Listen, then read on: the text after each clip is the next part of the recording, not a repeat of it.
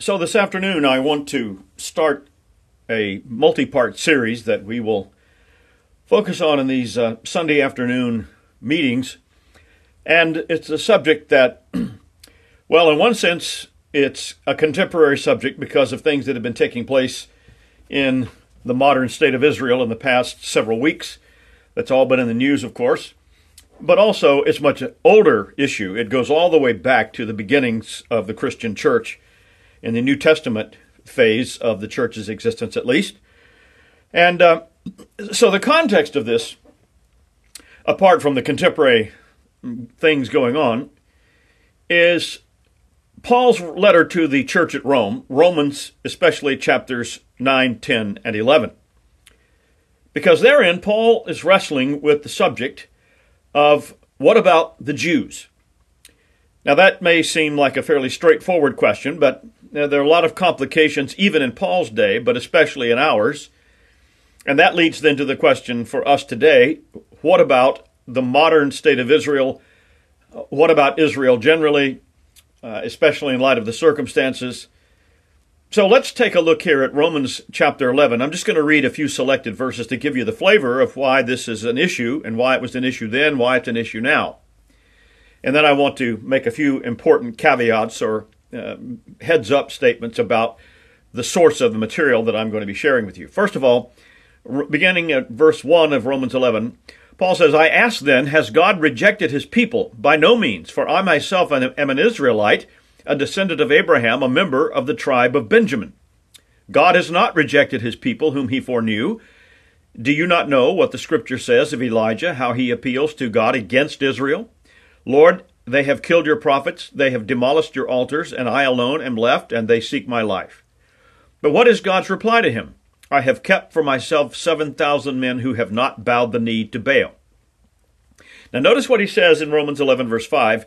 So too, at the present time, there is a remnant chosen by grace. Now he means a remnant within what then existed as the Israelites or the Jews. So there's a contemporary application for this very clearly in what he says. All right, in verse 11, he says, So I asked, did they stumble in order that they might fall? By no means. Rather, through their trespass, salvation has come to the Gentiles. And then here's another very important statement, so as to make Israel jealous. Like the statement about the present time, meaning Paul's time, and this statement about as making Israel jealous, that too had a very local contemporary application. Verse 12, now if their trespass means riches for the world, and if their failure means riches for the Gentiles, how much more will their inclusion mean? Now I am speaking to you Gentiles, inasmuch then as I am an apostle to the Gentiles, I magnify my ministry, in order to somehow make my fellow Jews jealous. There it is again, and thus save some of them. And lest you be wise in your own sight, I do not want you to be unaware of this mystery. Notice that, this mystery. He's talked about this before in previous chapter, this great mystery of how the Jews and the Gentiles, the Israelites and the non-Israelites, are brought together in one covenant. A partial hardening has come upon Israel until the fullness of the Gentiles has come in, and in this way all Israel will be saved. It is written, the deliverer will come from Zion, he will banish ungodliness from Jacob, and this will be my covenant with them when I take away their sins, or who has given a gift to him, that he might be repaid. For him, and through him, and to him are all things. To him be glory forever and ever. Amen. So then, those words have been the source of a lot of confusion, mystery. What exactly is he talking about here? And now, before I go any further, I just want to stipulate and make very, very clear that what I'm sharing with you is primarily the work of Reformed theologian and scholar James Jordan. Back in 1991, Jim Jordan wrote an essay in his Biblical Horizons newsletter called The Future of Israel Reexamined. And I think it's one of the best things that's ever been presented from a partial preterist standpoint, which is my perspective and also that of many of you here this afternoon. But even if you don't consider yourself a partial preterist, it's worth considering, worth hearing. So I am relying heavily on what he wrote. I'll quote him directly in some places, but I want to give that caveat and that fair use acknowledgement up front that this is primarily the work of James Jordan in that article, The Future of Israel Reexamined. Now, For your information, I went to some length since he wrote this in 1991 to clarify that he still stands by what he's written here, and best I can determine through people who know him well, he does indeed stand by this. He even referred to it in a footnote in a commentary that was published on Matthew 24 and 25 and 26 by James Jordan, published in the year 2022. So, yes, this is his material. So, in light of what we just read, according to most expositors of Scripture, that chapter, Romans 11, predicts a future conversion to Christianity by a large mass of the Jews. Now, people who are premillennial and amillennial, they see this event as occurring during what they call the tribulations that will come just before the Lord's final advent. And there are some postmillennialists, which of course we all are, most of us, who see this conversion of the Jews en masse as an event that inaugurates the latter-day glory of Christ returning to a largely Christian world. John Murray, in his commentary on Romans, especially in this chapter, presents that sort of idea. However, as Dr. James Jordan points out, there are some of us in the partial preterist camp who, on biblical grounds, and I tried to already emphasize that in my reading of the text, on biblical grounds, we reject that idea, that interpretation of Romans 11. And let me just quote James Jordan directly. He says, in terms of this future conversion of the Jews as some far-off distant event like hundreds or thousands of years from now, he says, first of all, it's odd that Romans 11 is the only place in the New Testament where a future conversion of the Jews is predicted. He says almost every book of the New Testament, not every book, but most of them, many of them, speaks of the then coming destruction of Jerusalem in what we know now as AD 70. And many speak of the Gospels going out to all the world and transforming it. And many also speak about the Lord's final advent at the end of the present age, but nowhere else is anything said about a future conversion of the Jews. Now, some of us who are partial preterists consider that Romans 11 predicts an event, and this is the crucial thing. We're not denying there's a prediction of a future conversion of the Jews, but that event was future only to Paul and not future to us. Romans 11 predicts a conversion of many Jews to Christ just before the destruction of Israel in AD 70. Historically, many in the Puritan tradition taught that the Jews in all nations of the world, though not every individual, would be converted to Christ. You'll find this reflected in the Westminster Larger Catechism, question and answer 191 about the Lord's Prayer, what we pray for in the second petition, which is Thy kingdom come, and partially it says, we pray that the dominion of Satan and sin will be destroyed, the kingdom of sin and Satan will be turned aside, the gospel propagated throughout the world, the Jews called, and the fullness of the Gentiles brought in.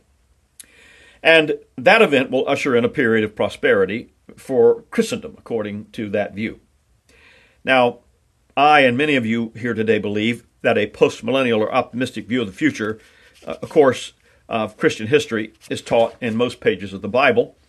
We have the parables of the leaven, of the mustard seed. Other parables predict the word of God will cover the earth like the waters cover the sea. So the evidence is clear that there will be a long period of gospel prosperity and advancement of the kingdom prior to the Lord's final return. All kinds of people will convert, and eventually this will include many Jews, just like it'll include many Gentiles.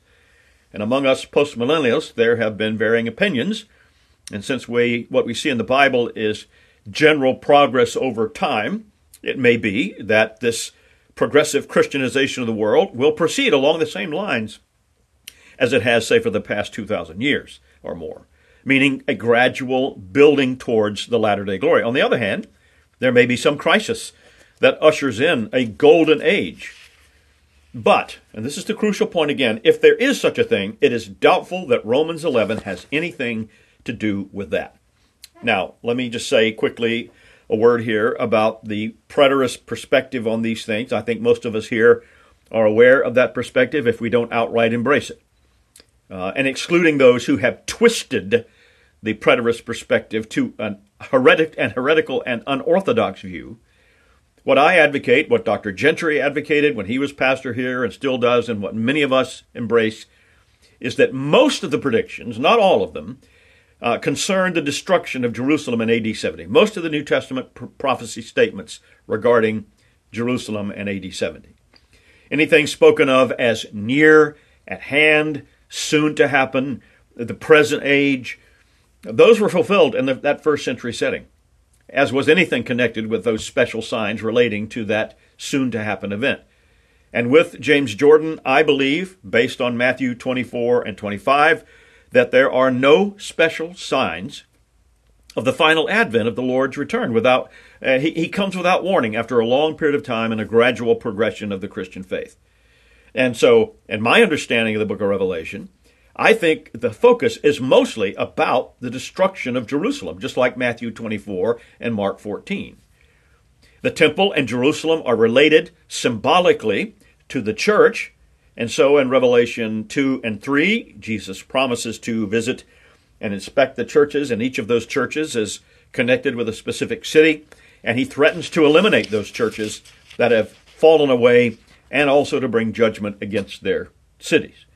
And then in the stretch of chapters from Revelation 4 to 19, Jesus is talking about this sort of thing by describing the destruction of the temple in the city of Jerusalem. And again, James Jordan points out that the coming of Christ to pass judgment on the old covenant and the old creation in AD 70 is symbolically or typologically related to his future coming to judge the new creation at the end of the age, of our time, or as far as the world goes forward, not just within our lifetimes, of course. Now, that view then, that most New Testament prophecy has been fulfilled in AD 70, therefore doesn't make it irrelevant to us today.